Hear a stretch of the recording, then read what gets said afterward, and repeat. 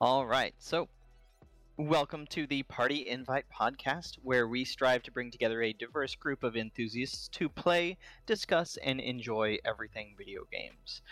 Tonight we have party members Thomas Egan, Hello, that's me. Debbie Hill, Wingapo. and I am and I am your party leader, Vilos. So tonight is episode 45. Woo! Woo! We're getting there. Heck yeah, we are. And we'll of course have discussion on what we've been playing. Oh my gosh, but we'll also Carlos. talk about some spoopy games a little bit, and I did say spoopy just to clarify because I didn't enunciate that well. Spoopy games and a little bit on a very particular subject that came up the past couple days with Metroid Dread, a game that a lot of people have been talking about, and I will of course talk about a bit much more further. Carlos, in you're my, gonna way of hate me. playing. You're gonna hate me. What are you doing? I had forgotten to pause Spotify until about halfway through your intro. So rip in peace, What? buddy. You'll be like, all right, this go up on Spotify. Oh no, wait. Like, what? We'll go back at the end. You'll be like, welcome. Like, I really hope not. We'll But, yeah. we'll fix it in post. No, we'll figure it out at the end. Because most of what you said is good, but oh geez, I'm so sorry. Great. We need to hire a real professional. just keep Mhm. it in there. I'm kind of curious as to what song it is. I just. Oh, it's Stream Beat stuff. Oh, okay. Welcome to Party Invite. I want you back. Like, I mean, I really I like can this say game. no to that. I keep getting ads for a Spotify playlist called like Candy Pop, and which I don't even listen to that kind of music really. But it has Britney Spears on the cover, like '90s Britney Spears on it. And I'm just like, I don't know, man. Like nothing against Britney, but why me? You know, I don't get it. But Because it's Britney, bitch. So, just in case we run into a whole lot of time, just a reminder: this is episode 45 of our Party Invite podcast, and we're going to talk about some things. And if you missed my intro earlier, then blame Thomas. All right, fair enough. Aw. Take two. let's go ahead and get into what we've been playing. Devi, I heard you've been playing like a game, maybe. It's taken over my life. I'm not gonna lie. It's all I've been playing for like 3 weeks, and I can't stop playing it. And I probably need to see a professional about it because it's a little bit of a problem. But it's this lovely free to play game called Pokemon Unite. And if you are unfamiliar with that, it is a Pokemon based MOBA, multiplayer online battle arena game such as League of Legends, Arena of Valor, Vainglory, Paragon, all the other ones. So yeah, they came out with Sylveon like 2 weeks ago, whatever, and I've been obsessed with playing Sylveon. They have a whole bunch of new events going on to where they specifically ask you to play a certain role or a certain Pokemon. And me being a completionist, I have to complete them all before the event is complete. Even though they give me 2 weeks to do it, I have to do it right now.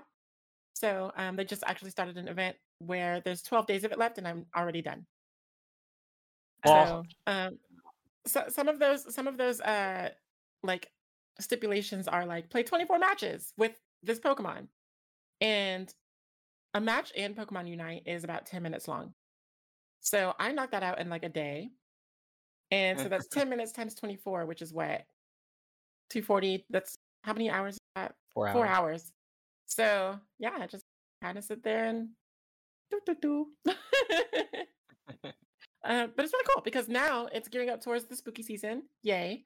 Nothing else visually has changed about the game, but the main lobby music is super duper spooky now. Like I'm talking like Halloween Town spooky. And it makes me so happy. I will sit there and listen to that just while I'm like cooking or something. Because even though I'm not playing, I still have to get my Pokemon Unite fixed.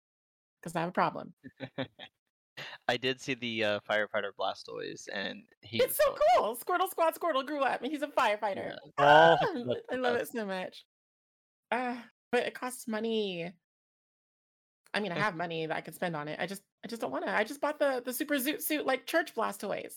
So, Uncle Blastoise. It's actually pronounced Blastoise. So, Blastoise. It's French. You know, keep up in there eating that fried chicken. Yep. Talk about Jesus. I actually like that one a lot better than the firefighter. The firefighter one is like so ostentatious to me, but it is really still a cool outfit. I'm just waiting for them to release something for Mammothswine. Like I don't know, like a little top hat or something. How do you dress an elephant? Yeah, that's. It's a mammoth. I know it's a mammoth, but I mean, like, still, just the idea. I don't know. It'll probably do something along the lines of like Eldegoss because they have the fashionable style for Eldegoss and it's just a bunch of flowers like stuck in its cotton. Yeah. So maybe they'll just do something like that because like I'm thinking like Ice Age, where they had Queen Latifah's character and she had like the flower in her hair.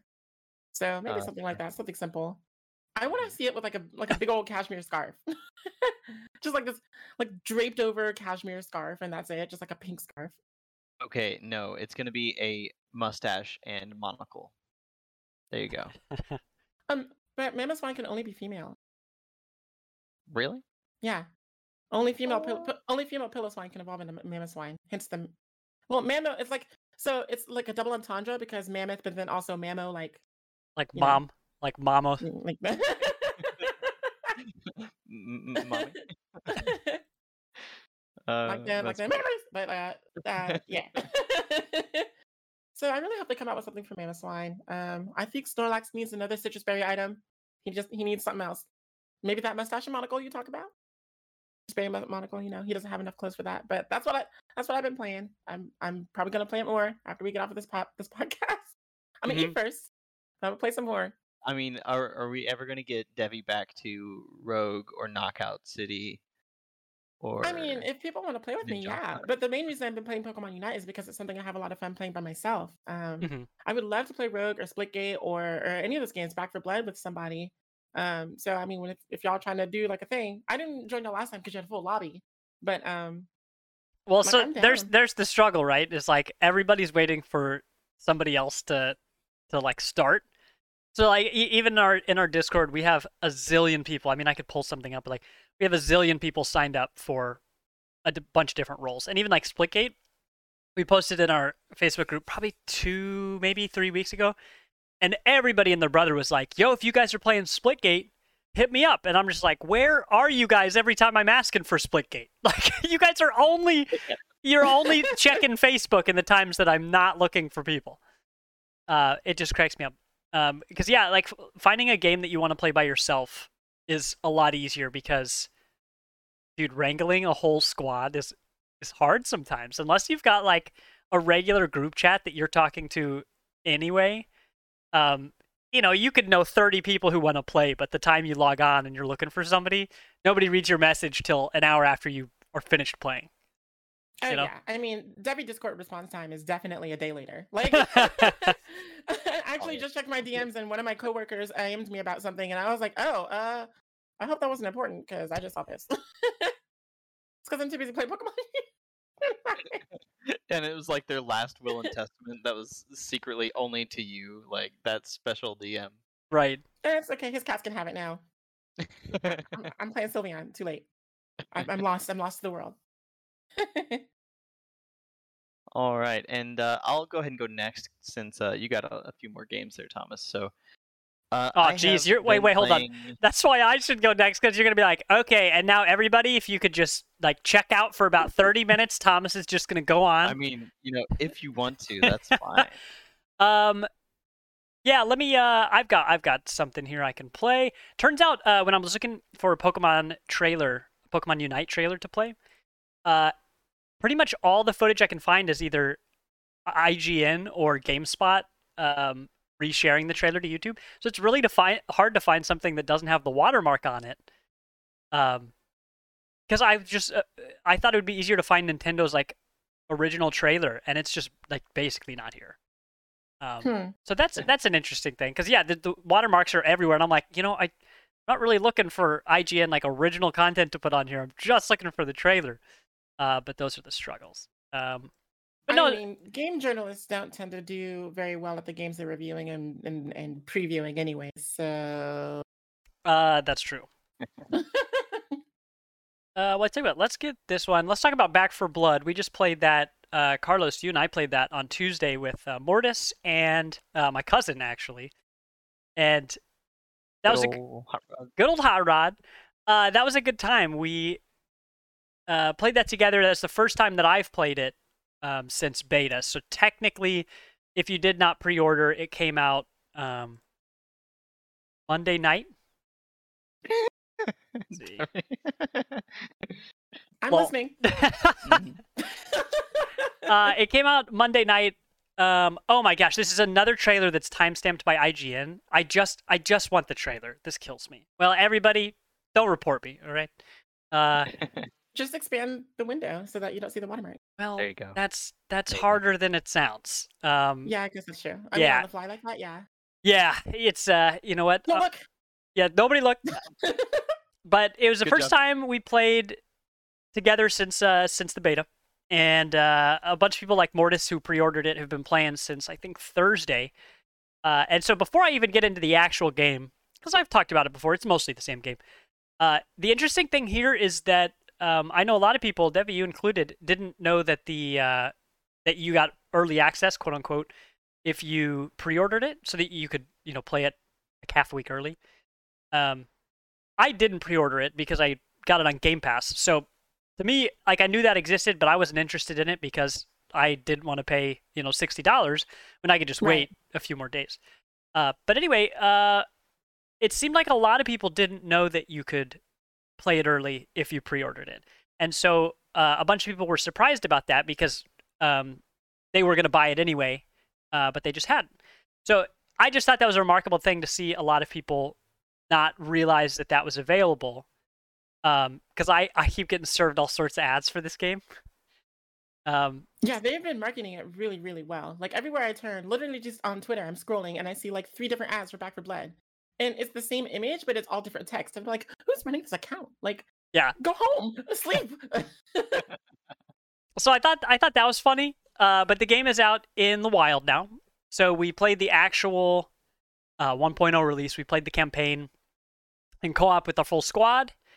The game sure seems harder than it did before. We tried to start on the second difficulty, which I thought, well, I didn't even look at the difficulties this time. But thanks to your hubris, by the way. Yeah, boy. Like, now we got this veteran. So I like a little bit of challenge, and in the beta, the only difference between the first and second difficulty was friendly fire. Less health, right? It's like spawns of the mutants, I think. Yeah, in the beta, it was like the first and second difficulty were the same. The only difference was that you could hurt your allies. That friendly fire was on, and then the third out of 3 difficulty was way amped up. Like all the stuff was turned up, and it was very difficult. I played like 1 round with randos on that, and it was trouble. But in this, I didn't look at the difficulty, but it certainly seems like that second difficulty is legitimately harder than the first one now. So we jumped in, and Balor, a guy in Mortis's community, he jumped in and he was like, hey, since you guys are just starting, you haven't unlocked any custom decks yet. Like, you haven't built your loadout. And without that, I would not recommend the second difficulty. And I said, nah, we can give it a shot. We'll see how far we get. And boy, we got to like the second fight and we wiped. Like, we lost, no more continues, dead. And we're like, okay, maybe we bump it back down. And so once we did that, we had more fun. But the game definitely does seem tougher than it did the first time around. Yeah, it felt significantly different. Yeah. I wonder if that's due to like feedback that they received during the beta period. Maybe. I mean, I did like the 1.0 difficulty more than the beta difficulty for sure. I will be interested once I've got an actual deck, and loadout built. I will be interested in playing the harder stuff. Because this does seem like the kind of game, I think it's gotten fair criticism as a kind of game that you're going to play through once and then, it's not going to have a lot of replayability for a lot of people. And I think that is true. As long as I've got a squad to play it, I mean, I'd be interested in sticking around to really see how far the challenge goes and if it feels fair. because sometimes a hard difficulty just isn't even fun. Um, it's too much of a challenge, even if you're very good, even if you're well coordinated. So I'd be interested to see how that is. I mean, I hope it's good, but who knows?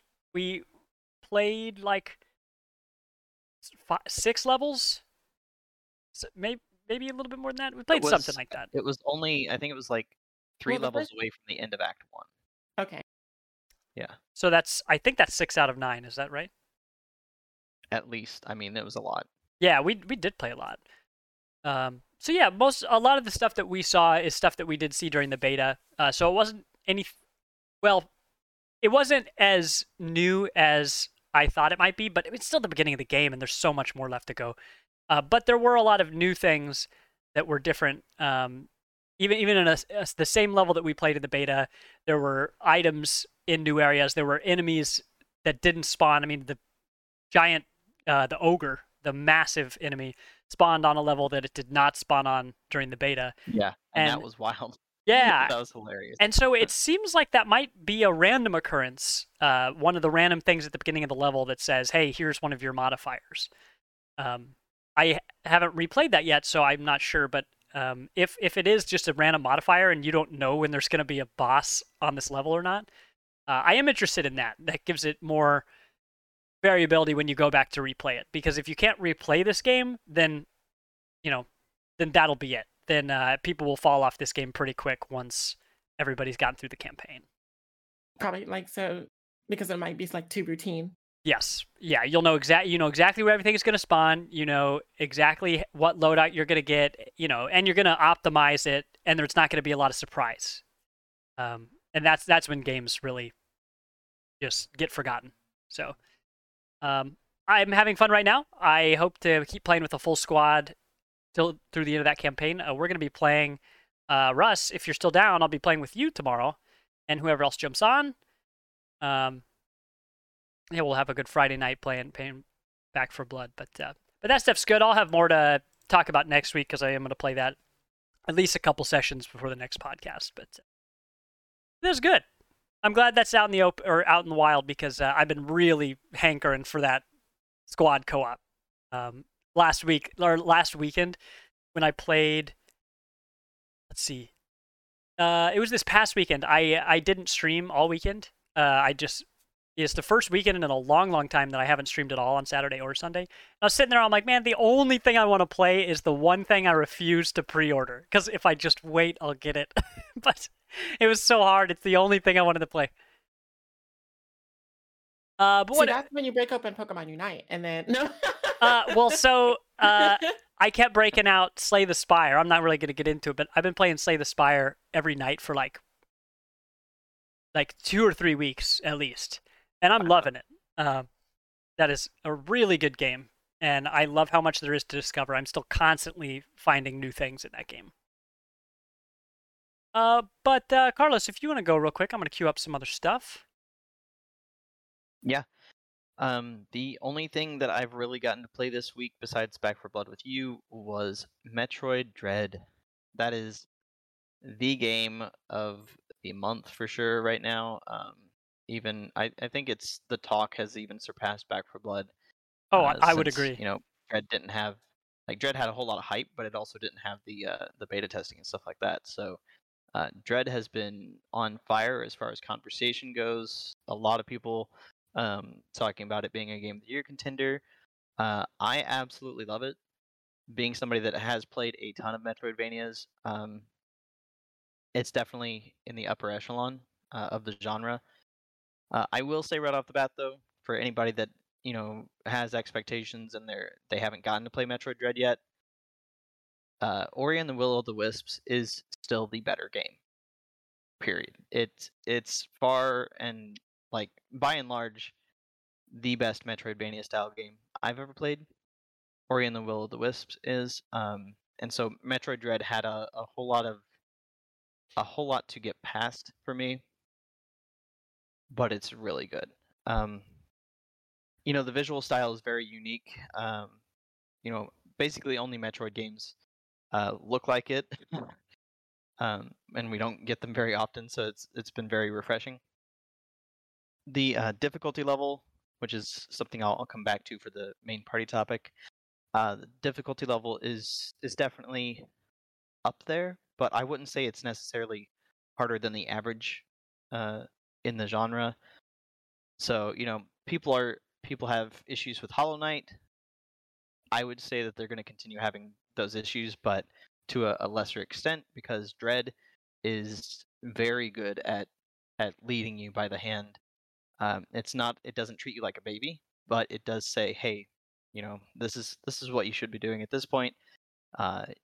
You're going to find things in sequence for those people that play these games all the time. They talk about playing out of sequence a lot, which you technically can do. So if you're a Metroid purist, yes, go ahead and explore like 75% of the world. You can do that for the most part to get abilities and stuff like that before you should. But at the end of the day, it really does tell you very well what to do from the get-go, and it's very satisfying.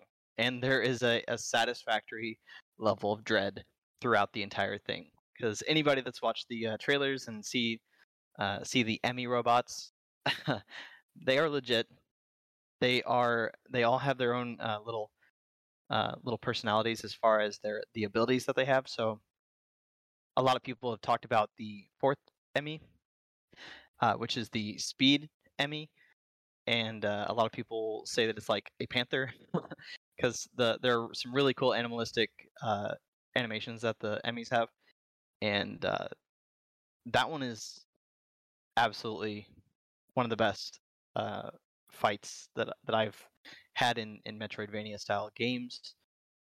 It's just this super quick thing that's chasing you way faster than Samus is, and Samus is legitimately one of the fastest characters in video games. Like coming from playing Zero Suit in Smash, like you're gonna be like, oh my god, they actually took that Samus and put her in Metroid, because Samus Returns was the last game that we've had, but she did not feel anywhere near what she does in this game. She is so incredibly athletic.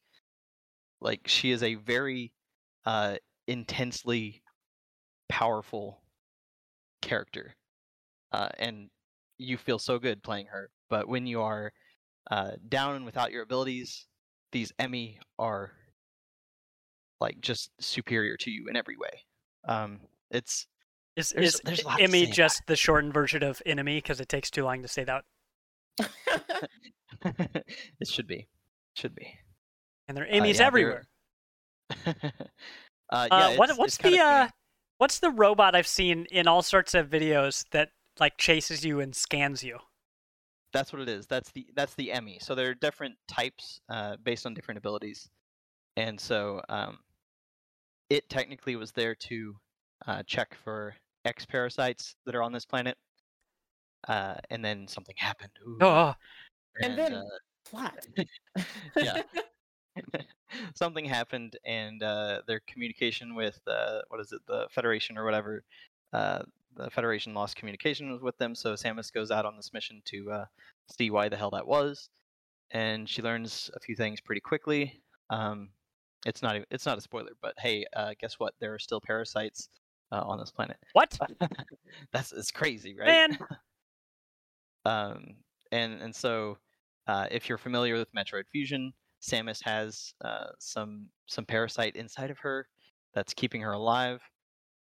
It's a really cool story, and that's another really great bit about Metroid Dread is it really brings the story to the forefront, which we have not had enough of, because people shat on Other M on the Wii oh right, a yeah. while back. Like They it were like, really I don't never. want to learn about a woman. Let me just shoot things. But it did take some story cues from that, and brought a good chunk of Metroid Fusion. And it's like, hey, you remember how cinematic this Game Boy Advance game was? Let's just bring that up like 5 notches. And the cutscenes in this are so fun, especially when you're fighting a boss. There are moments where you can actually control your gun in the cutscene. Oh, Oh, And cool. that is like super neat. And sometimes it actually forces you. There are technically QTE moments in this, but there's no button presses on screen. It's a flash, and it gets extra intense. For anybody that doesn't know, when you're fighting the Emmy robot, it grabs you, and when it grabs you, you have technically 2 chances to counter that attack. The first one is unpredictable because it brings up its little like gun hand, and then it opens it up and does something, and it's unpredictable every time, even if you're fighting the same Emmy. Like I was successful in the QTE 4 times in one fight, and then it changed it up on me, and I lost on the final try. I think I saw it and was then- your retweet that somebody did it 3 times in a row, and they were like thrilled. Yeah, it's super satisfying. I am not kidding. Like when it happens, it's great, and it's really funny watching all the videos and stuff that were on Twitter all week. It's been such a great time because a lot of people are like, I can't even do it once, Mhm. and there were people doing it several times in one fight, and it's so good. It's so intense. There's a whole lot to say about Metroid Dread. It's not my game of the year, but that's just because there's been so many good games. But it's definitely up there. It's a really good time, and I'm sure I will think more highly of it even when I actually finish it. I'm probably 2 to 3 hours away from the end, and man, after about 3 hours, it really grips you, and the gameplay just speeds up. Like you just start opening up the entire world so quickly after a few different ability upgrades. It's so nice. I can't wait for speedrunners to get their hands on, like, for real. Yeah, that's what a lot of people are getting into. We're going to see some good numbers, I think. So far, I saw that the record right now, as it stands, is 1 hour and 38 minutes. This is Checks out. an easy 8 to 10 hours on average. So pretty intense. Speedrunners don't care. They don't care. They said your Yeah. game takes how long? 5 seconds? Yeah, okay. That's what I heard. No, we said 8 days. No. No.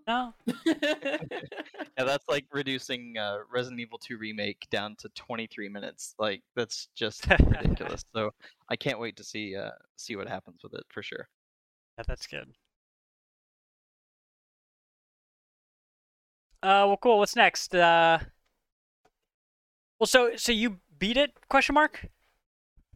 No, not quite. Oh, you I'm a haven't? couple hours away from beating it. Man, after how Yeah, quick you beat. I got about 4.5 hours in right now, I think. Okay. The funny thing though is that a lot of people have noted that it doesn't actually track the time when you fail. So if you have to keep restarting, then it's not then you don't know exactly how much time you spent on the game. Yeah. As far as final time tally, I'm probably going to be at 6.5 hours, maybe 7 hours when I complete it. And I'm not going for 100% completion. But yeah, it's not that far off. But it's definitely a game to replay for sure. Cool. Yeah, I'm surprised after you beat Carry On twice the day question mark that it came out. Yeah. I was just like, oh, Carl's gonna cruise through this thing. He's gonna be next week. He's gonna be like, man, I beat it 3 times. I hold the world record for 100% run. Dude, I really wanted to. I really did. Saturday, I legit did nothing but play Metroid Dread. But like I said, it does get hard. And after about 2.5 hours, if you're playing on the Joy-Cons handheld, your hands will fucking cramp. Like, absolutely. Well, I mean, speak for yourself.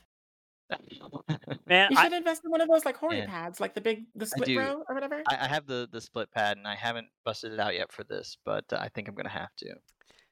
Man, if I played more games on my Switch besides Slay the Spire, and that's pretty much it, I would definitely invest in a pad because my hands keep hurting when I'm playing that. My thumbs just don't like the way that they sit on that controller. And I've had to be creative or like take breaks even when I'm playing because it's been bothering me so much. But Have y'all tried having daintier? Oh shoot! I didn't even think about that. What a fool I've been. Now's the perfect time to get some like bone changing potion because Yeah, spooky, just gotta spooky. change that biology. Just like, yeah, there you go. I'm sure they've got that on Metroid Planet, right? A parasite you can put inside you for dainty hands, right? No, I they mean, just Samus they can just fit in do the like ball. they just do Chozo training for that. Oh shoot, that's They- way they too don't- They expensive. don't change any of your structure. They just make it more malleable. Okay.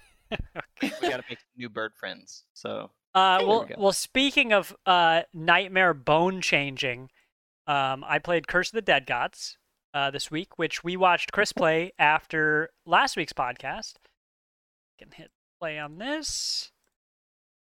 It's cool. I mean, if you guys watched last week, you already know, but it is a game that's on Game Pass. It mixes Darkest Dungeon and Hades elements. So you go into this, roguelike run-based dungeon, and as you progress, you dodge traps, you fight enemies, you have two sets of weapons. You have like two one-handed weapons and then a two-handed weapon. You also have your torch. And so the torch, you can use it as a weapon to hit enemies, catch them on fire, or you can just use it for light, or you can even light braziers and other things in the environment, burn vines and all that.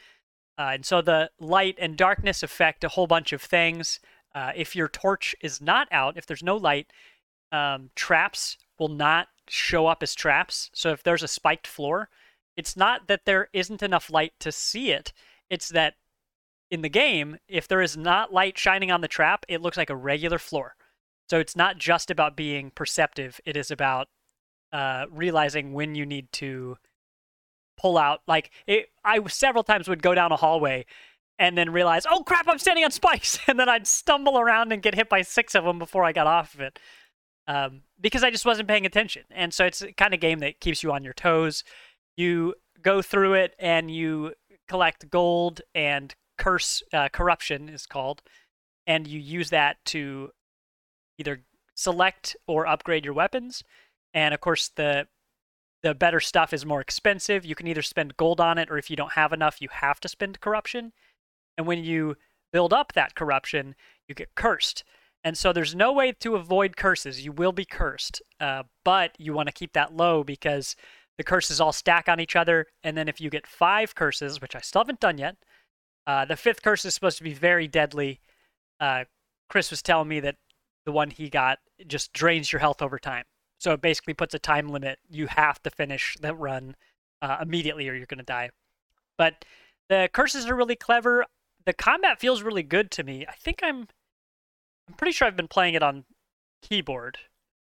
I don't think I've been using a controller. I don't even remember. But honestly, the controls feel pretty good. And having watched Chris play it first made me much more successful. Like, I got to see him learn lessons so that when I went in, I understood, like, oh, I need to be parrying this way, or there are these walls with cracks in it. And unless I have a giant hammer as one of my weapons, I need to trick one of the big enemies, one of the elite enemies, into attacking this wall so that it will be destroyed and I can get whatever treasures behind it. But that's Curse of the Dead Gods. I like it a lot. It's, just another roguelike in my repertoire that I like coming back to. There's plenty of stuff for me to discover in there, whether it's weapons or new curses or new challenges. I probably after this will go and do the daily challenge that allows me to unlock the currency to get persistent upgrades. So I forget if it's roguelike or roguelite, but it's one of those games where you take upgrades with you, much like in Hades, and you upgrade in between each run. But it's short and sweet.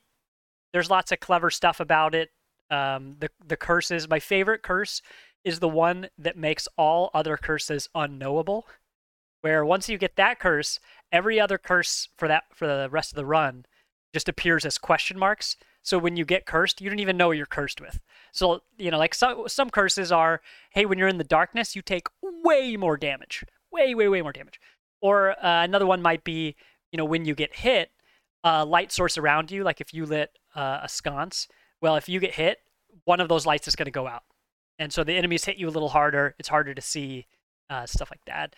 What else? There's like stuff with gold, and it was like you can no longer collect gold, but you now spend like your blood, you spend your health to upgrade at the weapon stations or whatever. But anyway, it's cool, and I wouldn't have even realized it was on Game Pass if Chris hadn't played it. But it's a big recommend for me. I've only put an hour or two into it. But it's a good thing, especially for Halloween. You know, it's got those spooky vibes. The whole point is your character's going crazy as they progress through this run to reach and kill the boss. But I'm here for it. Yeah, it's got great reviews pretty much everywhere. It's got that Dead Cells update, so a nice little crossover within the genre. It's funny And that happened because he was talking yeah, about the curses earlier, and I was like, wow, that kind of reminds me of the malaise from Dead Cells. Mm-hmm.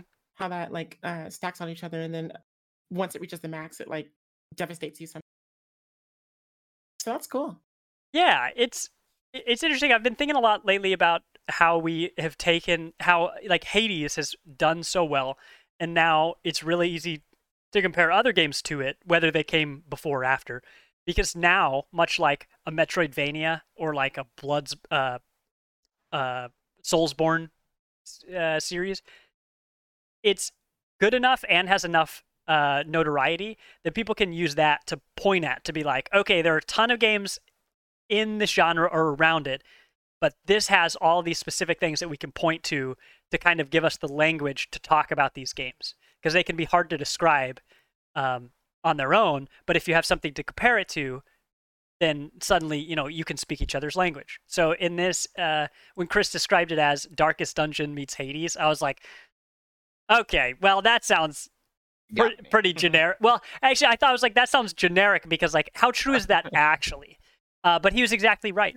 And same with when we played Into the Pit last week for the demo day, and I read online that this game was if id Software played a bunch of Hades and made a game. And I'm like, okay, are we just using Hades in every description? But then I played it and I was like, oh, that was precisely the best way to describe this game. So I keep wanting to be hesitant about just like using Hades to describe every roguelike, or, you know, oh, it's like Dead Cells. Oh, it's like all this. But honestly, it's really accurate, and it makes it easy to describe the individual elements that make the game good. So, Curse the Dead Gods, it's on Game Pass. I think it's like $15 or maybe $20 on Steam. Yeah, it looks like it's $20 on Steam. And just to clarify for you, if you need another review, the best review I see on Steam, they played it for 41 hours, and they've got this one line. There's like curses and stuff, so that's neat. That's the entirety of the review. And Steam reviews are their own game. My goodness. I can't remember what game I saw it for, but literally I saw a Steam review that just said it was just one word. And it was like a thumbs up. I recommend this game. And it just said pizza. Fantastic. I don't get it, but okay. We should have like a competition. Whoever finds the best Steam review like gets to donate money to the charity of their choice or something. Because man, I mean, it really is like digging for gold. Because you'll be like, okay, that's terrible, that's terrible. This one I'm saving. This is going on Twitter. That's right. So similar to this, I mentioned Darkest Dungeon, and I'll just play this because Darkest Dungeon 2 comes out in 2 weeks. It comes out on the 26th, which is a strange day. Is that a Tuesday? Yeah, it must be a Tuesday. So about 2 weeks from now. Darkest Dungeon 2 by Red Hook. This video I'm playing right now is from 2013, so it's been a while since Darkest Dungeon 1 came out. So the titular dungeon I've never even seen in the game. I've still never even gotten a crew strong enough to go into the actual Darkest Dungeon, the big spooky area at the end of the game. And I probably never will. I've played it a little bit here and there. I played it on and off stream the past couple weeks. But I play these games so slowly because I really like to take my time and poke around and see all the possibilities and stuff. But if you don't like meticulously look for every detail to make sure it goes right, then you go into a dungeon and instantly die, just immediately lose. So you really do have to take a lot of care, but it's not conducive to playing the game quickly. And like I always say, I am someone who plays games very slowly anyway. So I'm probably never going to see The Darkest Dungeon. I'll probably end up watching some streams before 2 comes out just so I can see what it looks like. But yeah, 2's coming out. I'm excited to name a bunch of characters after the community and not get too attached to them. Never forget. Oh my god, I hope I could fare better than I did in XCOM. That would be nice. Oh boy, dude, everybody died in XCOM. I think the only person... Okay, actually, here's what's up. In Darkest Dungeon, Devi, your character, Siobhan, is the only named character still left. Every other named character has bitten the dust. But your character's having a pretty rough time. She has the curse, the blood curse from the DLC, which makes it so she craves the blood.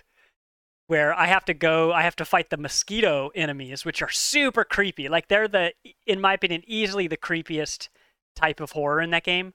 All these humans and creatures are infected. They're part insect, and it is gross. It is Ew. so gross, and it's really effective, like body horror, I guess.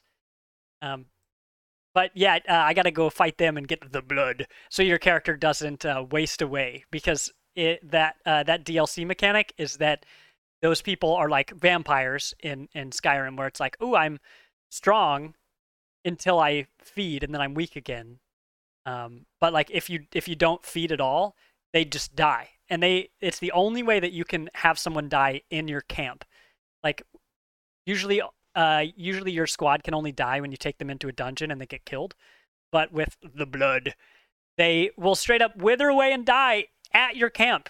And it's terrible. So it's just like, it's another mechanic on top of a game that is trying to kill you in so many ways.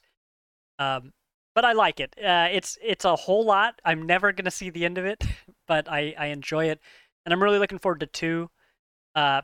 No idea if I'm going to see the Darkest Dungeon in that one. I don't even know what the story is because I don't know what happens at the end of this one, but I assume nothing good. Yeah, this definitely is an investment, but I think it would be overall worth it. Reading the Steam reviews for this one is also fantastic. Looks like the top hours I see is somebody put in 807 hours into this, and then the one bad review that I see says way too RNG based, not really worth the price. Kind of regret this one, but they played it for 49 hours. For 49? Yeah, that checks out, man. Regret. Yeah. Yeah. It is pretty RNG based. That actually is a fair criticism. Because my least favorite part about it is like I will spend all my time meticulously building my team, and then I go and in the very first fight I'm just like, oh, I accidentally gave this person the wrong ability. Like he has it, but I forgot to select it before the dungeon, and now my whole team's dead because of all this stuff, and it's rough. When you open up the game, it tells you this is a game about dealing with a bad situation. It's like things will go wrong, and you just have to figure out how to deal with it. And they weren't lying. They weren't lying. But that's Darkest Dungeon. Second one comes out in 2 weeks. And then the last thing that I have is Astroneer. Hey. We played that this past Sunday for Survival Sunday. It is I don't even know when Astroneer came out. This launch trailer's from 2019. I know it's been out for a little while, so it's a survival game that's pretty easy, pretty chill. You're in space, and you dig around, collect ore, build a base, with the resources you get. It's interesting. It really hits the spot for me. I really like terraforming and digging around. It's a reason why I liked Deep Rock Galactic, and why I liked Red Faction back in the day. I just really like being able to dig holes in walls and mountains and all this stuff. And so we squatted up. I completely failed to set up a dedicated server because I don't know how to use a computer. And I really did try my hardest. I could not get the dedicated server to work. But fortunately, Stars, my old good buddy, he's the one who set up our dedicated server for 7 Days to Die when we did that. And he just came in and he was like, "All right, Thomas, you owe me $10." And he shows up and basically snaps his fingers and has the server up. And so the deal is that normally there's no crossplay. You can only play with 4 people, and the host has to be online. With the dedicated server, the host does not have to be online. You can play with up to 8 people, and it does have crossplay with every platform. I think it might even be on Switch. I'd have to look. But that's what we did. We had most of us on PC, at least one of us on Xbox, and it was a really good time. So it's very chill. The only thing you have to worry about, like survival-wise, is you always have to tether a line back to your base. So you just drop these little pylons in the ground, and it's pretty easy. But those give you oxygen, so you've got to make sure you have oxygen. And don't fall down too many pits and lose all of your ability to get back to your body like I did. Because all my survival tools were down in the pit where I died, so that was a struggle. But classic survival. But we did that. Everybody can really play at their own pace. It's really relaxing. I decided on Sunday, after I was so frustrated with not being able to get the dedicated server up, I just decided not to stream. We had, I think, 7 of us in Discord, and a bunch of people streaming their screens in there. So, I mean, this is just another shout out. If anybody wants a low-key version where they can watch everybody's perspective, you can always pop into our Discord and see those things. But the only hang-up I had is that, like a lot of survival games, when you're playing with a group, especially when you're playing with people of different experience levels, the people like me who have no idea what they're doing, who've never played before, it's hard to tell what your progression path is. Like, it's hard to tell what you're supposed to be doing. And the people who've been playing are so good at it that they're just cruising by. They're knocking objectives off the list and making all this progress. But that is not clear to everybody in your game. And so I actually wish you could turn off the shared quest in this game. So basically everyone shares the same quest log, but there's no pop-up notification. Well, there's almost no pop-up notification that says when you've completed a quest or what you've unlocked when you upgrade and all this stuff. And so for me, I was digging around in the caves, just having a good old time. And I come back to base and we've got like a whole metropolis over here. I don't know what any of these machines are. I don't know how we got them, what they require. They require elements that I have never even seen. And it's a whole thing. And so it's fun, but it can be tough. And that's just a thing that survival games kind of struggle with. It's tough when you have people of different experience levels because there's not a lot of glue, like keeping everybody together. And it was nice to be able to go do my own thing all the time. Like, and I was still digging in the caves when Stars took off in a rocket ship that he built and went to another planet and started, mining. So you're not required to like stick around or do anything with each other. But I just wish that it was a little more obvious what the upgrade path was, like what you're supposed to be doing. And it took me a little while to understand the UI. I've already talked enough on it, so I won't really get into it. But the UI is interesting where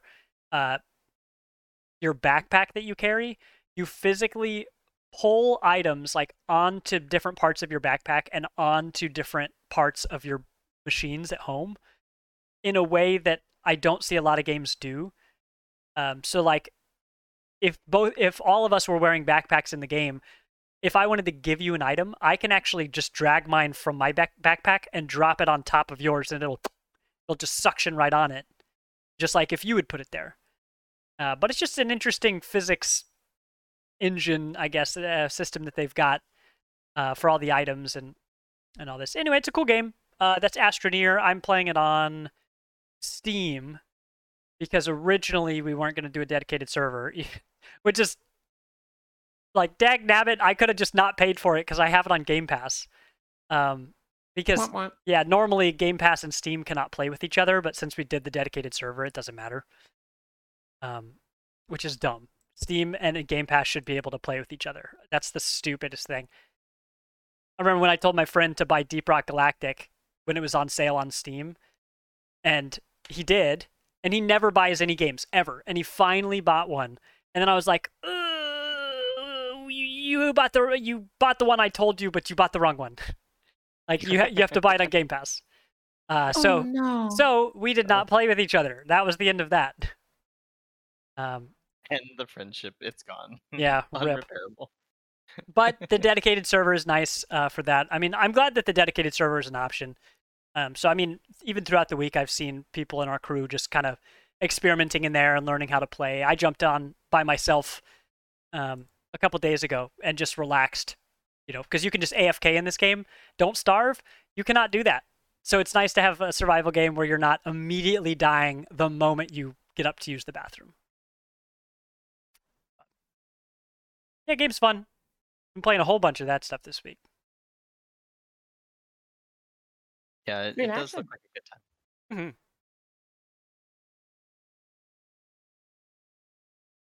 So yeah, let's see. So what's next? Next week we've got Inscription. I know Chris will be playing that the moment it comes out. I'm working real hard trying to convince him to wait to play it.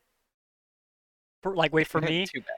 And I don't think he's understanding what I'm saying. Like, I'm like, hey, can you like not play it until I'm there so I can like watch it with you? And he's like, what are you asking? I'm like, oh man, I know he's not gonna want to wait because that demo was sick. And I can't wait to see more of it too. But I think I'll just have to pick it up myself. But Inscription's next week. Darkest Dungeons in 2 weeks. Carlos, you said, did you get your hands on Chasing Static? So Chasing Static came out today, and so I am grabbing that sucker up over the weekend. What I've seen so far, Chasing Static, I think is only a maximum 2-hour game, but it looks like such a good time. I think it's $12 normally, $12 or $15 normally, and it's under $12 right now for a sale for the next week or so as part of a pre-Halloween special and the release special. So Chasing Static is a very cool looking horror game that's in between N64 graphics and PS1 graphics that just looks like it has the perfect horror atmosphere. You're running around with like these little instruments to like survey the area and make sure that you're not like getting caught by whatever spoops are around there. Not entirely sure if it's straight up ghosts or something worse, but what I've seen of it looks really cool. Definitely one of those things that is very similar to Paratopic, which I've talked about before, but Paratopic is less horror and more of the just obscure creep type of game. And Chasing Static is much more a little bit of an Alan Wake environment with maybe some Outlast or even Slender vibes. It's generally creepy, definitely gonna have some scares, and maybe not as much as that other PS1 style game that we saw at E3, but Chasing Static is one to look out for. So it's got Erica Sanderson from the No Sleep Podcast, baby. Oh yeah, I forgot about that. Yeah, she's one of my favorite voice actors. And yeah, we'll definitely talk more on spoopy games in the coming days, especially in the darker Moondown, days ahead. Of course you did. Which Moondown is this another very visually unique game that I'm gonna have plenty to say about when I finish it because it's another short game. It's about 4 or 5 hours. I can do that in an entire weekend. It is on Switch, so perfect. It's very much a Wicker Man style art, as well as like the village that this takes place in. If I remember right, it's Norwegian or something. Yeah, So it's a little different. the language that they speak is Romansh, Roman ch, I think, which they said I looked up earlier. It's the fourth national language of Switzerland. There we go. Of Sweden? No, man. I need to be reading words in front of me because my memory is so bad. Okay, yeah, it's a Swiss developer, so yeah, Swiss. Yeah, it's real unusual. Pencil drawn, or it's all like hand drawn, penciled. Yeah, and it's not black and white. It's almost a sepia filter that goes across the entire game. I would say I would put it up there with being as visually unique as Return of the Obra Dinn. So Yeah. very interesting title that is supposed to be incredibly creepy. It's not a straight up Resident Evil game or anything like that. You're not blasting zombies and shit. So it looks very intriguing, and being that I watched Lamb last weekend, I am looking forward to something a little bit different and actually horrifying. Because we got the slasher of Halloween Kills coming tomorrow or tonight technically, so I'll be watching that this weekend. But we need some more legitimate scares. Come on, it's the Yeah. season. Well, what I like about these, the Mundan and Chasing Static, man, I might be able to see the end of those games. I never see the end of any games because I play endless games all the time. So that will be nice. And a lot of I still don't think I'm gonna play the Alan Wake remaster, but if I can find a stream of it, I think I'm gonna do that. So I would like to see that story because of all the stuff they're gonna do with that extended universe with Control and all that stuff. But The Alan Wake remaster, that's gonna be played through. I think I might be thinking of something else, but isn't that the one that's coming to the Switch via cloud or something like that soon? No, Alan Wake is not confirmed for Switch yet, but the rumor is that it's coming, and it should actually be a regular release. Huh. Okay. Because it's not that significant of a change. Because even Life is Strange is actually going to be like on cartridge for Switch. So Hmm. the remaster hopefully will be confirmed very soon. But waiting with bated breath. But there's definitely some good spoops around, and like I said, we'll definitely talk about that as it comes closer to the time. Because if you're anything like a few of us, we definitely want to get into the season as much as we can during October. dude, Lizzie and I finally watched Alien for the first. Well, we watched Alien original. It was the first time Lizzie had seen it, and man, it was so hard to watch. We tried to watch it on YouTube TV on Lizzie's phone and cast it to the TV, and in two different ways it didn't work because our smart TV doesn't have a YouTube TV app. It only has regular YouTube. So then we tried to rent it on Amazon, and the first way we did it, we opened it up and it's just like there's an error and no error code or anything. And so we had to go another roundabout way because at this point we'd already paid for the rental. We paid like $4 because we were just like, we just need this thing to work. And eventually we got it too. But oh my goodness, man, it was a lot harder to watch a movie than we thought it was going to be. But it was exciting to watch that. We're probably going to watch the second one here soon. But it made me realize, like, you know what? Maybe I don't need to play Alien Isolation. I've had that on my list for a long time, but I think I'll just watch that one. Oh man, number one, you need to watch those on Blu-ray, especially the Alien and Aliens. Definitely a Blu-ray, especially if you got some extra speakers. Blast that shit. Oh my god, so good. But yeah, Alien Isolation is a fantastic game, but you're just better off watching it on YouTube. Yeah. Honestly. I'm sure Gab Smulders might have a video series on it. She does all the horror games ever. So you might want to start there. Bet. There you go. Gab Smulders, Jacksepticeye's girlfriend. So when are you gonna do a spoopy cast, Devi? Oh, what? Yeah. Excuse me? Are we gonna get you doing a spoopy cast? I don't know. I don't understand the question. I tell you what, if I look up if we could all 3 or 4 play the new Dark Pictures game, Debbie, is there any way we could manipulate? I mean, if we could convince you to play this game with us. Hold on, let me do like a cursory Google search because I don't know what that is. You said dark picture. I literally just typed in cursory Google search. I told Carlos the other day I tried to DM him and I typed in Carlos in my URL bar. It didn't work. Oh my goodness. Okay, Dark Picture. Dark Pictures, House of Ashes. So I got this pulled up right now. I mean, it's really just a QTE game. Oh, the Man of okay, so the Man of Medan, is that part of the series or whatever? Yes, they're all. It's an anthology, Like so they're not related, but yep, all made by the same people. All have the same like storytelling style, I guess. They've got the narrator who I like. What's the newest one called? House of Ashes. Apparently, Ashley Tisdale is in that, and she's one of my favorite actresses. Well, gotta play it. Gotta play it. I don't know about all that. No, but I might actually have to. Oh, yeah, Ashley Tisdale. Okay. As you said that, I scrolled down and now I can see her face on here. I recognize her. Mm-hmm.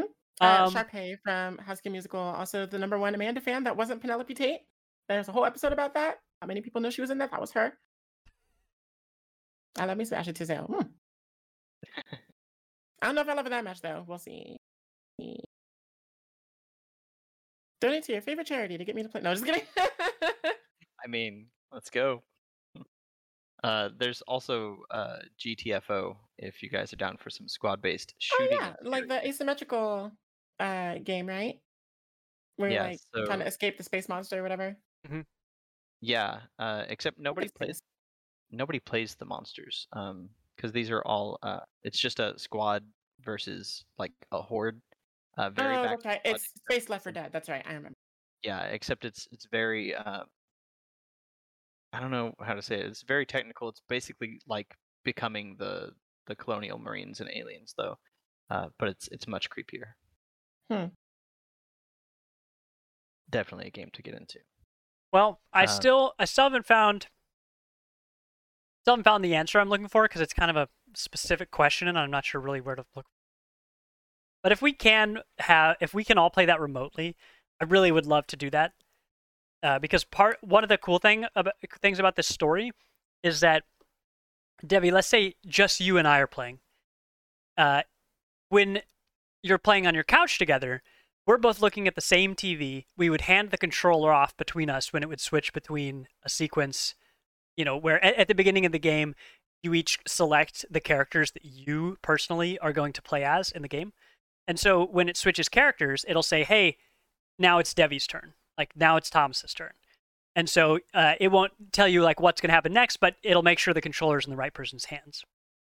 So when you're playing online, there are times where the different player sequences are actually happening at the same time. So you'd be playing your character while I'd be playing my character, but we only see our first person, or, we only see our perspectives. So it's not like It Takes Two, where both perspectives are side by side and we both see everything. Instead, there are going to be times where I'm seeing a certain thing and you're seeing a different thing. We might be in the same room, but we're seeing two different perspectives, which doesn't always just mean like, oh, we're looking at each other from the other side of the room. It might be like, oh, your character is cuckoo bananas and is like seeing things and I didn't see anything. You'll be like, did you see that? And I'll be like, oh, I didn't see anything. There must be no spooky ghosts in here. But it's it's a really interesting mechanic because you won't always know if the other player does or doesn't see the same thing you're seeing. So unless you like explicitly say what you're seeing all the time, you might not realize that you guys are seeing something different. And that usually comes up in the decisions you make. Because you'll be like, oh, I saw you do that thing earlier. And I'll be like, that wasn't me. I didn't do that. Like, well, who was it? And of course, those little decisions can make the whole difference because it really gets interesting when players actually start dropping. Yeah. Wait, what? People die in this scary game? I watched a playthrough. So original. Of Little Hope. And I watched enough of it that I'm not even going to play the game now because I've seen most of it. But man, the person I was watching, they killed almost every character. And they weren't being dumb. But man, there were just some hard QuickTime events. And, well, oops. That was the end of that. I was like, damn, I thought more people would survive, but by the end of it, I think, as far as I watched, like 3 out of the 5 characters were already dead. And it's just like, damn. Wow. I mean, in Until Dawn, which is made by the same people, but it's not technically part of the Dark Pictures, I was doing great. Didn't lose a single person until the last, like, 5 minutes of the game. Oh, no. And I kind of call bullshit on this in that you're supposed to hold your controller still because the PlayStation, has like the 6-axis or whatever. It's like the equivalent of it. And I remember my friend, when I started the game, he told me, he said, hey, I'm going to give you one piece of advice and you can listen to it or not. But sometimes the game wants you to hold still. I would just recommend putting your controller down on the table. And at that point, I had already seen a couple of those. And I was like, they're not even that hard. It's not that big a deal. Well, I got to the end of the game, and I swear that I was holding my controller still, but the game didn't think so, and that was a one and done. I died, like straight up, just died right there because it thought my controller was moving, and honestly, I was kind of mad. I was kind of pissed because I had worked so hard to keep everybody alive, and like I breathed on my controller, and they were just like, "Oh, you moved. We found you, dead." I know exactly the part that you're talking about, and oh my gosh, Bowser was playing through that, and everyone was alive his side too, except for I think Jessica, because of just like a mistake that he had made.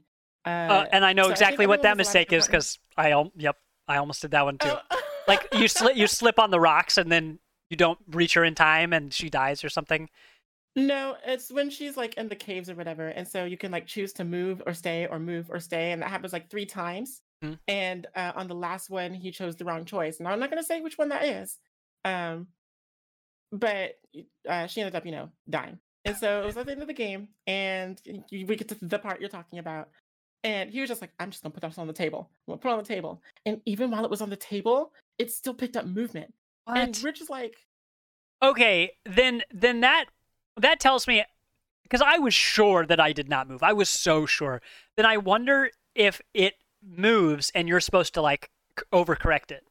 Like it moves on its own and you're supposed to do that. So I kind of wish that it would tell you that that's how it works, but it was very, very slight. Like it didn't get out of the range or anything. Like, cause you have to like keep it in the range or whatever. But it was just like nothing. And then it like the little dot of movement would appear and then nothing. And I swear it was like picking up the heartbeats like from our feet on the ground or something like that. Like, right. I mean, PlayStation controller technology, I mean, I wouldn't put it past it because they do some crazy stuff with that stuff. So yeah, and I mean, even now with the PS5, I would imagine it would be even more because even like the triggers. I remember the PS4 when it first came out. I'm pretty sure they patched this because it doesn't happen, or I don't remember it happening, where you'd be watching YouTube or something and you would set your controller down on the couch and it would skip all the way forward because it was like, oh, you pressed the right trigger. And I'm like, man, it was like the slightest nudge. Like, cut me some slack here. And the PS5 controller, the triggers they're like sensitive, but in a good way. And I mean, I haven't had many problems with them yet, but of course, we could load this game up and I could just immediately die because the triggers are just like they're too strong. They're too powerful. It's like in Futurama. Did you press the right trigger? No. I'm pretty sure you did. Like Quiet robot, you don't know. Hopes deleted. No. And so we got a little bit of spoopy game talk in there, and that's definitely something we'll get into a little further on this month. I cannot wait to play a lot more of these games to really get into the feel of it. I legit want to be scared. That brings me to a little tiny short party topic that I wanted to bring up to you guys just to see what kind of discussion we can have. Oh my God, Carlos, what is that behind you? I did have to look a little bit extra because I'm like, there is a mirror over there. Maybe. Oh, you cheater! I wasn't gonna flip back, but Metroid Dread has it's brought up so much conversation over the past week. And there's one particular item about that I wanted to bring up because today it just went off on Twitter. So it's accessibility in very specific genres. For those of you that are not familiar with Metroid, well, it's a franchise that created an entire genre of game. And then another game called Castlevania came out, and it built upon that foundation. And so people talk about Metroidvanias as a genre. And if you've been around in games in the past 5 years, you might have seen a shit ton of them. We really had a resurgence of Metroidvanias, basically starting with Axiom Verge, and then Hollow Knight, and Ori and the Blind Forest, and then Ori and the Will of the Wisps. There's a million Metroidvania style games out there, including Metroid games that continue coming out and Castlevania games that continue coming out. And so with that, David Jaffe, a well-known video game developer, known mostly for Twisted Metal and working on the God of War series for Sony Santa Monica way back when, he's on Twitter basically for the hottest of takes, talks a whole lot, and he happened to bring up a thing today that was Metroid Dread's playstyle. So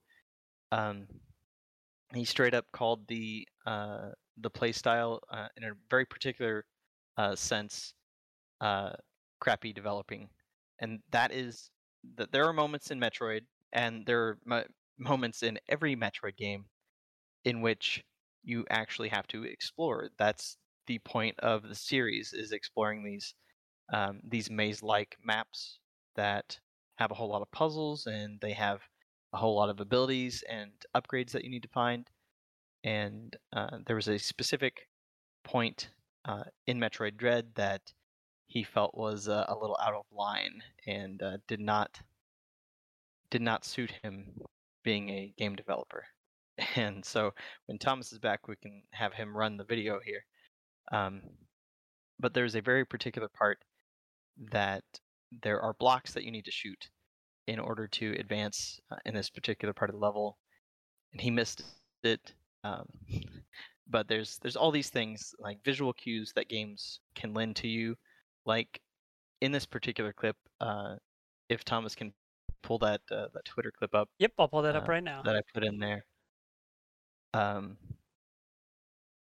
You'll see that there is an enemy in the level above you, and you can't see a way immediately to get there.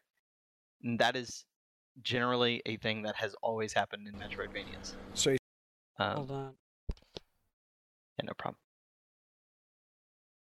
Let's see if I can frame this. Just keep chit chatting, because oh yeah, you might just see my whole Twitter feed for a second. You're good. So before is the clip in question the one that's like a whole bunch of like other players playing the game at that specific part trying to reach the enemy or something like that? Or I think that's the same clip. Yeah. Okay, because I saw that earlier on Twitter. I didn't realize he was the one who had posted that. Yeah, he was the one that posted the other stuff. There were people that were posting that in regards to what he said. So, he made a whole thread, and he started deleting a couple things. Ooh, that's when you know you're wrong. Yeah, but of course he doubled down on most of his argument. But at the end of the day, my question to you guys in particular is, when is a genre-defining characteristic something that you feel has to be accessible? Because there are some games that are right off the bat what you're getting into, right? And where does that line cross for you as far as needing to know this or that? And specifically in Metroid Dread, you actually are presented with the information beforehand, so you technically wouldn't be lost. But David Jaffe was. Have you guys found yourselves in a situation like that? I mean, a lot of the times it just comes down to common sense. You know what I mean? Like a lot of good game design in games will present you with a puzzle like piece by piece. Like for instance, World 1-1 in Super Mario Bros. You know, you try to go to the left, you can't. The screen doesn't move. So you're like, oh, I learned I have to go to the right. And then you encounter your first Goomba, right? And then you're just like, oh, I died. Okay, well, I can jump in this game. I have to jump over the thing or jump on it or whatever, you know. And so it's all pieced together like that. And I don't think that Metrovanias are like any different in that regard. Like you said, you were presented with the information. So you should know what to do if you see something that looks impossible. Then it's just like, oh, well, let me try this thing that the game told me I could do or that I learned while playing the game, or do something that I haven't learned while playing the game. You know, just try everything. You know, so it's not like a Yeah. why can't Metroid cross situation. uh, so as far as that goes, I feel like it's just common sense and or gamer instinct, quote unquote, as it's known colloquially. And whenever I'm watching someone who doesn't have that or has like minimum that, it's frustrating to me because it feels like it's just right there. So I feel like if you are presented or have learned the information in the game, like via design, I think that's enough accessibility, quote unquote, for me. Um, I don't think that there should be, you know, a simple way or like around it or anything. I feel like you should attack the thing the way the game wants you to attack the thing. And if you can't figure that out, well, I mean that's where help from your friends comes in. You know, I get by with a little help from my friends. I remember the days when, you know, secrets and unlockables and stuff were shared by word of mouth. So like I'm okay Yeah. asking for help, you know? If you can't figure something out, then there's no point in complaining about it because other people will have. So ask them for the wisdom that you seek. You know what I mean? Yeah, I mean, Nice. I can see a few sides of this. I mean, I don't know. I think the only strong opinion I have in this argument is that you should just try not to get mad at game devs for the stuff they do, because like on one hand, it could be an accident. You know, whether it's in Metroid or any other game, like whatever they did might not have been on purpose, and they might patch it. But if your issue is with like the type of game and like Metroidvania is not new. I mean, Carlos, you just gave us a bunch of examples of how common Metroidvania games are. I mean, they started coming and they never stopped coming. And if that's not your cup of tea, then that's probably just not the genre for you. And that's not to say that like games shouldn't be accessible to people, but there are sometimes where like trial and error and like I mean look at a game like Limbo. Limbo is a game that you learn specifically by dying. The game intentionally kills you so that you learn after that. It doesn't teach you first like a lot of games. It waits until after you've died for you to be like, okay, not going to jump in the water. I cannot swim, you know? And so I think it'd be a fair criticism to be mad that the game didn't tell you that you can't swim, you know, before you jumped in the water. But that's specifically how the game is designed. And if you don't like it, that's fair. But just don't get, I don't know, don't get too upset about it because maybe it's just not made for you and other people really do like it. I like Darkest Dungeon, but I'm never going to see the end of it because I'm bad at that game. Like I'm bad at a lot of the games I play, but I still like them. And I'm not going to be mad at the developers because, you know, because the game's too hard. Because it being hard is like the point. Not to say that Metroidvanias are supposed to be so challenging like Darkest Dungeon or even with like a lot of roguelikes, but yeah, my only real dog in this fight is just like don't get mad at a whole genre if potentially it's just not for you. Like it's just not, it has a specific mechanic that every single one of these games has. And to fit in this genre, it has to have that, and you're saying it shouldn't have that. Like you're saying that fundamentally should be altered. Well, maybe a game will come along that'll work out for that guy, but it doesn't seem like it's this one. And it's a shame he couldn't, you know, he didn't enjoy that aspect, but Yeah. I don't know. But Yeah. he's a game developer. You're saying that user error is a possibility for Mr. Super Duper knowledgeable game developer? I don't know. They aren't human. He did eventually say, like I said, he did double down on his opinion, but at the end of the day today he was like, Well, yeah, I do suck at most games, but and it's like, well, you don't have to say game design bad just Mhm. because you design games.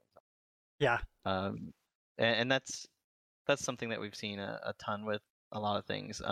Thomas Happ, the developer of Axiom Verge, has been talking all week, and it's been great to see that because this guy made his passion project based on this genre, and he expanded upon it, and then made one of the toughest versions of the genre known to mankind. Axiom Verge was rough to get through, and that's coming from somebody that I've played through the first Metroid at least 10 times. Like I said Man, before, my brother uh, too. Just over and over. There's a stretch of years my brother, I would just ask him what he's playing, and he was still playing Metroid. Like he played what's the Zero? What's the one with the parasite that you mentioned? Well, that's which Fusion. Fusion? Dude, he loves Mm. Fusion, and he loves to tell me about the story of Fusion, and I still couldn't tell you anything about it except it's really cool. It is. Yeah. But yeah, Carlos, you had mentioned, I could have said this earlier, but I know you had mentioned you like that Metroid Dread kind of did a return to story. And I've never cared that much about the story of Metroid, but I don't like super love that series like a lot of people do, so that's okay. But man, my brother loves the story of Metroid, loves it. And so I should really hit him up and see how he likes this game. I'm probably playing it right now.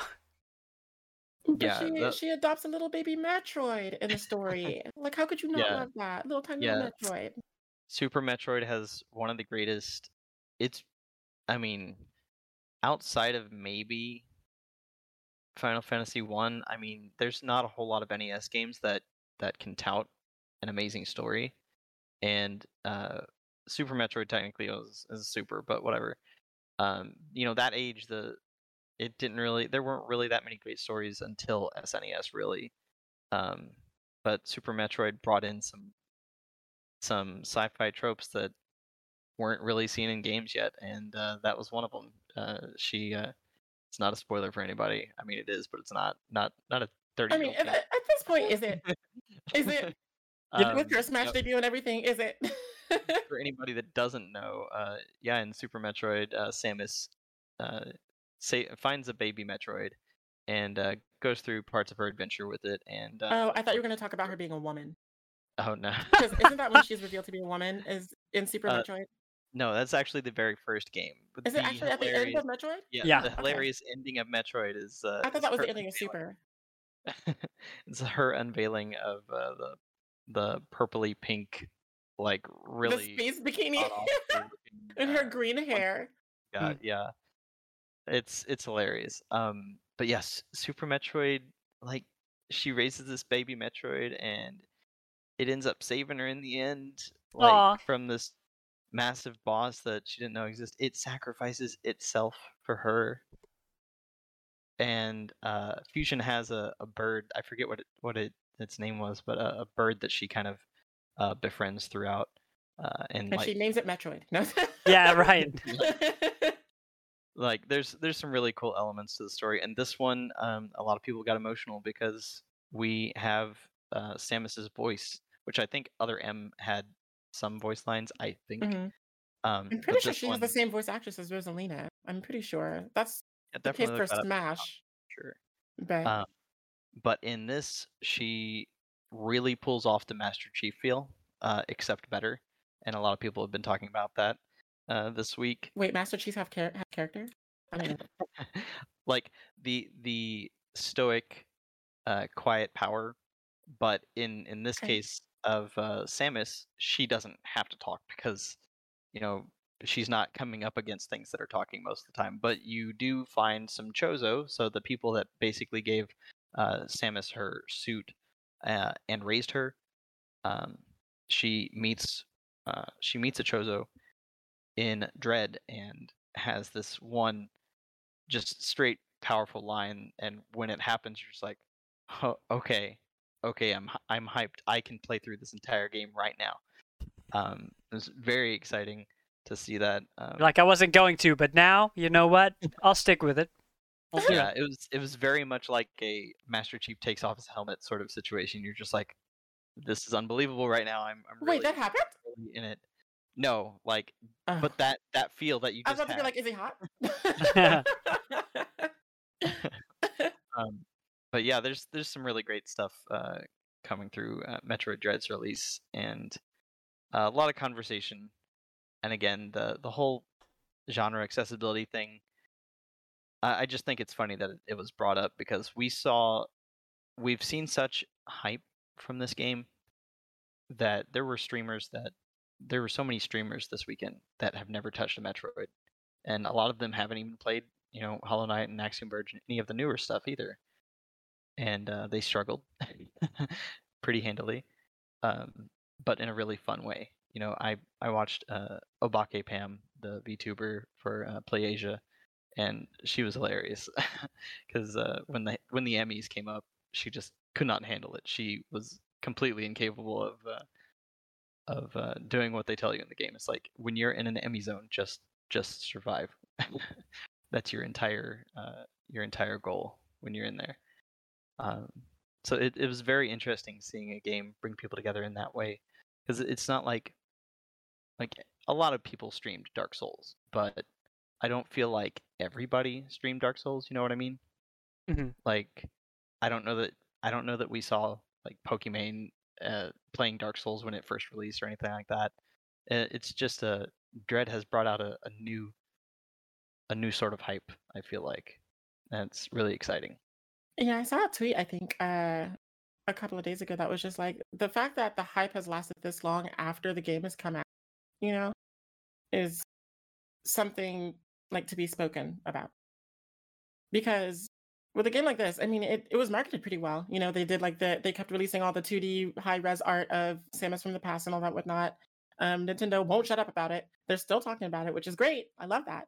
Um, but it's been keeping the zeitgeist, which is one of our favorite words, alive for Dread. And I'm really excited about that because not only does that mean it's a successful revival of a franchise that's long been dead for like the last 2 decades or whatever, but that means that the potential sequels that come after will be just as um like prolific, if not better, because sequels. So I'm really excited about the direction of the franchise now that this has happened because it's besides the dude uh people have been really really loving it, and it's one of the first Metro games that I've actually wanted to buy. So because usually I would just it's not really like my kind of genre, like my kind of game, so I would just like borrow it, but like I want to like own this. I want to be able Yeah, to play it whenever I want. yeah, me too. This is the first time I've like actually wanted to buy a Metroid game in a long time. Yeah, that's not my favorite genre in the world, but it's hard not to be excited with that trailer. The trailer for that game was really good. So, I couldn't get enough of the short commercial that they had, the be the bigger threat commercial, where the girl is like has the Emmy. Oh, when she turns around and like the helmet comes on. Yeah. Yeah, that's good. I was like, ooh, imagine if Samus that would be really cool. Like she has my left-handed representation, she and Link do, and obviously she's got the woman representation. But we need some like Nintendo. Can we get some more like black characters that aren't in Pokemon? Yeah. Like, can we at least bring back the black Olimar skin and Smash something? But that would be really cool. I looked it up, by the way, and it's the same voice actress as Crystal from Star Fox, not Rosalina. Yeah. That's actually pretty awesome. I didn't know that. That's really cool. I have to get confirmation. I didn't want the comments to be like, you know what I mean? So Yeah, we get constant hate about everything. That's right. I mean, this is producing content on the internet. All right. So, does anybody else have anything to say over Metroid, or any announcements or anything we need to go? Well, I don't have anything about Metroid, but I do have some more spooky news to like drop on y'all. Yeah. For those of us who are local to like the KC metro area, there is this esports arena called I can't say esports arena because that's an actual franchise. There is a place where you can go for esports competition named Level Up Arena. We've talked about it sometimes in the past, and I happen to work there. We're doing a big Halloween bash on the 30th. It's going to be unlimited fountain drinks. It's going to be dancing and music. We have an in-house DJ. There's going to be full access to the computers and consoles, so just unlimited gaming, all for only $10 entry. So there's also going to be a costume contest. Please come dressed up to the nines in your favorite costume, or as your favorite dead person. Just come on out and have a good old spooky time. I'm trying to get them to get a fog machine, but they're worried about the water vapor getting all up at the computers. So we'll see. We'll see where we are in that front. That's a valid concern. That's It is a funny. valid concern, but I still want atmosphere. The only thing I've got, we're working on details now, but you can expect an Extra Life stream on November 6th, which is Extra Life Game Day. It's also our 1-year anniversary as Party Invite. Boo, boo, boo. Yay! So that's very exciting, but I don't really have details to share yet. But you can definitely expect to see more about that in the next few weeks. But you can certainly expect a stream definitely on Saturday, but probably Friday and Saturday, November 5th and 6th. So that'll be a whole big thing. Last year we played Community Among Us to raise money. We raised just shy of $1,000, and our goal, at least the goal I've set, is dramatically higher than that. So I'm really hoping to reach that. But yeah, that's Extra Life on November 6th. So you'll hear more about that each episode as we get closer. So excited. Yeah. Speaking of working together with other people and stuff, I did forget to mention this in the show, but Elite Comics, a local Stop and Shop comic shop, they are having an after party during our Halloween bash. So it's kind of like a fusion event. So staff like a Metroid fusion. People will be coming over. We'll be coming over from their event to come to our event, and they're going to be part of the cosplay contest as well. And you might even be able to snag some goodies. I don't know. I don't know the full details behind it, but I know we're going to be working with them somehow. So I figure there's probably going to be some Elite Comic goodies. And if not, you can probably weasel your way. The manager's going to be there, so you can probably weasel your way to something. I'm sure. Sounds like a plan. Yeah. We got a lot of big stuff coming up for sure. It's October. It's the biggest month of the year. Christmas who? Right. I think that'll do that. I think that will do for the podcast tonight. So let's everybody say our goodbyes for that. Otherwise, we'll get into whatever we got next. So, see ya. Cool. Okay, bye. See ya, podcast. Bye. Okay. We love you.